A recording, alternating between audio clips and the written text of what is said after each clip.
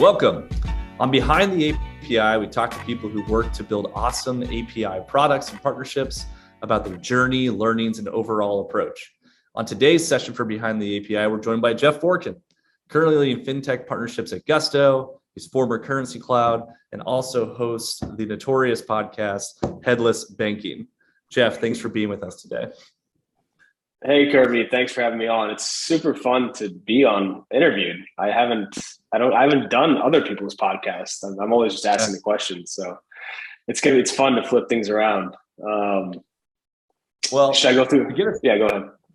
To get us started off, what's going on with fintech partnerships at Gusto, and why does it have you excited? Yeah. So good question. A lot is going on with fintech partnerships at Gusto. Maybe I'll just give like a quick background. Excuse me. So people kind of know where I'm coming from a little bit, but I was at Currencycloud for almost 4 years prior to leaving in February of 2020. 2021.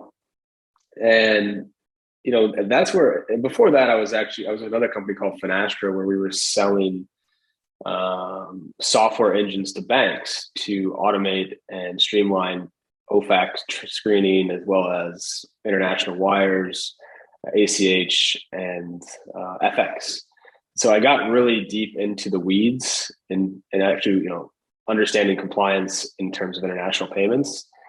And so I took that knowledge, went to Currencycloud. I saw Currencycloud as a huge opportunity because there's not really anybody out there who's done a good job in fixing the cross-border payment problem. And I think Currencycloud is probably as close as you can come to like a true tech platform that makes cross-border payments super easy. They still have their own issues. Everybody does in cross-border, but they do a really good job. So I saw like this whole opportunity to bring Currencycloud's tech into the United States and simplify cross-border payments. And my thesis there was we were going to sell it to banks. And that didn't work out, actually, because banks are like impossible to sell to, especially if you're a small fintech company, or not. If you're Fiserv, FIS, one of those big guys, it's easy. We ended up getting a white label product that into the hands of a couple banks, 2 or 3 in my tenure there, and then I think they're still pushing that effort forward. And what's funny is now, like, some banks now are starting to build their own APIs. So you see like Evolve, there's Falls Fintech, which is part of Central Payments. They are building their own APIs now, which is interesting. And so that means that companies that are fintech that have APIs might be able to persuade those banks to patch them in. But it's a very slow moving machine, as we're all aware of. But to your question, like what's going on with fintech partnerships at Gusto, I think that gets us to where we are today a little bit. Is that Gusto's platform is massive, right? I mean, we have over 200,000 small businesses growing at a pretty quick clip. And I think what's really interesting is that is actually the sweet spot for fintech these days. Everything else has been kind of tapped out. There's solutions for large corporates, or large corporates are going to go to their bank and they can deal with some of the cumbersome stuff. And consumers, I have like 17 different fintech apps on my phone right now. There's plenty of options, whether it's investments, payments, cross-border, there's always an app, crypto, whatever. But for small business, it's just, they've been left behind, and there's still, a huge part of the economy. I think there's over 20 million small businesses in the United States. And they make up something like 60% of the labor force. So yeah, it's super exciting. There's a lot of ideas that we have, and there's also a ton of companies out there like the Expensifys that we already have partnerships with, the Ramps, the Brexes of the world, that are interested in figuring out how we work together. For sure. Now, in that backstory, you've had several fintech stints, and you spoke at a high level, but I would call some attention to that. It's some of the least sexy and hardest problems to solve around compliance, cross-border, FX, a lot of those things. So what keeps you coming back to like the fintech problem solving space? Yeah, I think, part of it is that like that was so hard that was one of the beauty of working at Currencycloud for me, is that it was a crash course in the most difficult problems to solve. And so in order to sell cross-border payments, you had to be not only an expert in FX, but also an expert in Dodd-Frank.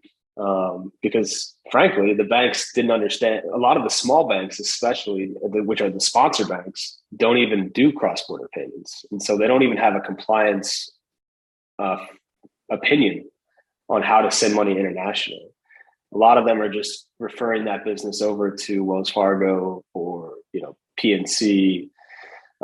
So there was a huge education for me, and then also having to kind of share that education out. And so that learning all that, I kind of uncovered some of the problems, and, now I can kind of see things more clearly, and it's easier to find some low-hanging fruit that you can fix pretty quickly. But it's you're right. Like, foreign exchange is a foreign language still for most people in the US. And so if you can get into that niche, it's pretty great. Nice. Now, on this series, we really try to hack developer experience and learn, what is the fastest way to get somebody using your API or accelerating like a business development conversation. And on your side, you look at a lot of different partners, fintech, and then even just general partners on how they might work with Gusto. And, I'd love to learn a little bit, like, as you're evaluating a company, what's kind of your process for trying to decide if their tech is quality, like it's up to snuff? And then what are some red flags for you, maybe even for your team, that stick out where you're like, that's losing some credibility? Yeah. It's a really good question. And I've in the last year or two, I've probably evaluated, no joke, over, I don't know, 75 potential financial partners, whether it's a bank or a processor or a BaaS or just a payments company. We've kind of looked at it all. And, you kind of have, especially the processes are an easy place to focus, because you got a lot of the old guard, which is like your Galileos, your I2Cs, your Core Card, and a few others. And while they have everything you need, their APIs are really somewhat difficult to understand. It kind of seems like things have been patched together, or it's just complicated, and so that's like something you definitely identify real quickly when you see like a newer company. For example, some of the BaaS players, or like there's a Colo.io, that's a really new processor that's doing some cool stuff. And you look at their APIs and they're so clean. And it's like very straightforward. Like, if you want to do this, here's the API for you. And so I would say it's not the only thing, but it's kind of the first thing maybe that you take a look at. You're like, okay, let's qualify this partner. Like, okay, where can I see your APIs? And you get into that API guide, and if it doesn't look great, it puts a bad taste in your mouth, I'd say, right off the start. Yeah, so to kind of rapid fire through it, what's your stance on somebody having their API docs open versus password protected? Yeah, I feel like everything should be open. I'm super open just in general. As a person, I want to share knowledge with people. Like, why there's nothing, I don't think much comes from like keeping something behind the scenes. If you put in the information out there and you're putting out good content, this is kind of a marketing thing, but like, if people can see that you're doing amazing stuff, that's great. Like, you're going to get more traction. And so I don't see the point of keeping things behind passwords, especially in terms of APIs. So in the spirit of storytelling, one of my favorite companies these days is Kodat. Just beautiful product marketing, very clear on the use cases. So whenever you're looking even just at somebody's website for what could be a headless API, what kind of jumps out to you where you're like, hey, this team obviously knows what they're doing and they've put a lot of intention into it? Yeah, I think it does. I love Kodat as well. And, I think you can see, and even like a Plaid, right? Like, Plaid's a great story. They've just kept it so simple. And like, all we do is connect bank accounts. I think they're evolving to do some more. They do some payment stuff now. But for the longest time, they just did one thing and they did it really well. And it's all about kind of those integrations from the get-go. So yeah, I mean, if just looking at a website, if I can see they have a developers section and they have a solutions guide, so I can get in there and be like, okay, here's how XYZ company integrated them, and this is like what the user experience looks like. Okay, that all makes sense. I can embed this partner pretty easily. If that's not clear, like right from the beginning, that's probably a bit of a red flag. For sure. Now, in your position, you get the opportunity to work with companies that may be a little bit earlier stage. They're starting to, maybe they've had a few other clients. They're really working on finding that product market fit. And so when you get into a B2B deal with an API company for Gusto, or even work that you were doing at Currencycloud, what are some things that are important to kind of make a win-win partnership? Yeah, another really good question. So I think what's getting back to kind of the beginning of the story, I think is that for I feel like 4 or 5 years ago, everyone was like, oh, I'm going to turn on a partnerships ecosystem. We're just going to like open it up to everybody and it's going to be cool. And it's going to cause everyone's going to use us because we have partnerships. And I feel like that whole thing didn't work out very well. You ended up with like 100 partners and 95% of them were shitty, or they didn't really help drive your revenue. And so I think we're dialing back on that. I know we are at Gusto, but I think in general across the industry, like let's actually take more time to consider what is a good partner, and then make sure we're going to be strategic and make it mutually beneficial so that we both have skin in the game and that we can see a real path to making revenue, which is kind of the approach we're taking now. And there's huge opportunities if you find the right partners. Not everybody should be your partner, basically. Yeah, for sure. Now, shifting a little bit to your industry view and kind of your side piece on Headless Banking, what inspired you to start the Headless Banking podcast? Yeah, I like the way you classify as my side piece. But it was actually my old CEO. So I didn't mention this, but between Currencycloud and Gusto, I went to work for a company called remoteteam.com. Okay. And the CEO is a gentleman named Shaheen Boydas. And, we were getting acquired and I had some free time. And so he was like, yeah, why don't you just start a podcast or something? Like start talking to people and get your name out there. And it'll help us build our network and things like that. So, and it's fun. So I did it and it's been great. I'm sure you're kind of experiencing the same thing. It's a little bit at the beginning, it's a little bit daunting. But then once you get the hang of it, it's just a conversation and you just have fun with it, right? For sure. And on Behind the API, I feel like I get to learn a ton from my guests. So it's a lot of self-serving. For Headless Banking, I've had the opportunity to hit a few of the episodes. Being from my background, like the fintech API space, so interesting. And say, for example, you had the CTO of Modern Treasury on. So you got some serious guests talking about new trends and like really awesome stuff. So what are some things that you've learned from that experience or that podcast so far? While you're like, wow, that's like a new trend that I thought was kind of like a signal, but now it's more noise, or like this is a place people should run to.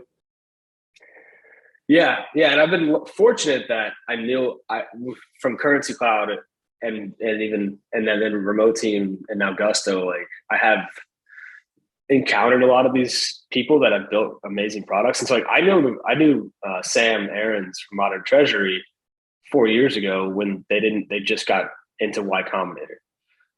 And he was like asking us at Currencycloud how to do international payments. And I'm like, and at the time I was kind of like, yeah, you don't have any, you guys just got started. You're probably too small. Like, well, let's talk later. They ended up signing a deal with Currencycloud, I think a couple of years ago, but again, also like my podcast is, I agree, it's like self-serving. So I'm just like super lucky to be able to interview these people. I learn a ton. But yeah, some of the signals that have come out, I think what I've been seeing most recently, Nick, if you look at the podcasts that I've released, everything's trending towards SMBs. It's a very big theme. I didn't really see that until I started talking to more people, but that does seem to be coming out pretty clearly. And you and I had talked before this interview about APIs that are coming out for HR tech, hooking into payroll. Obviously, we know about all of the banking APIs with like Plaid, transaction APIs, a well-worn path, with Stripe and everybody that came after that.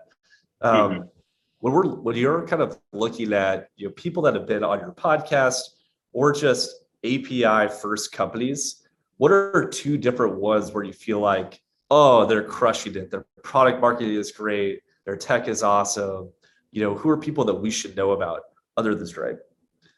Yeah. So I'll have to give a shout out to Colo for sure. These guys are some big time industry veterans.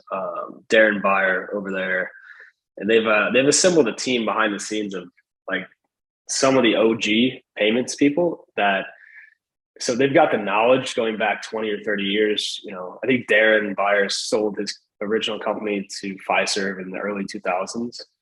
And then he's been in payments since then in various different roles. But about 3 or 4 years ago, they decided like the processors all suck, right? Like no one likes their processor, literally nobody. And I've been through this. I've talked to their companies and I'm like, yeah, we hate our processor. And so they decided to go out and change that. And they built the first new processing engine from the ground up, I think since Marqeta maybe, which was like 15 years ago. And so that's really cool. I encourage everyone to go take a look at that. And then another one there's a couple small business, they're not API companies, not yet, but Tilful is one that I really like. They also have behind the scenes, they're owned by a company called Flowcast.ai. And Flowcast is actually an engine that creates small business credit profiles and actually enables small business lending, which is one of the biggest problems to solve if you want to get into like an S&D finance world, is that I think like 50 to 60% of small businesses don't have any credit. And a lot of these owners are just using their personal line, personal credit to finance the business. And so Tilful is trying to solve that, which is pretty cool.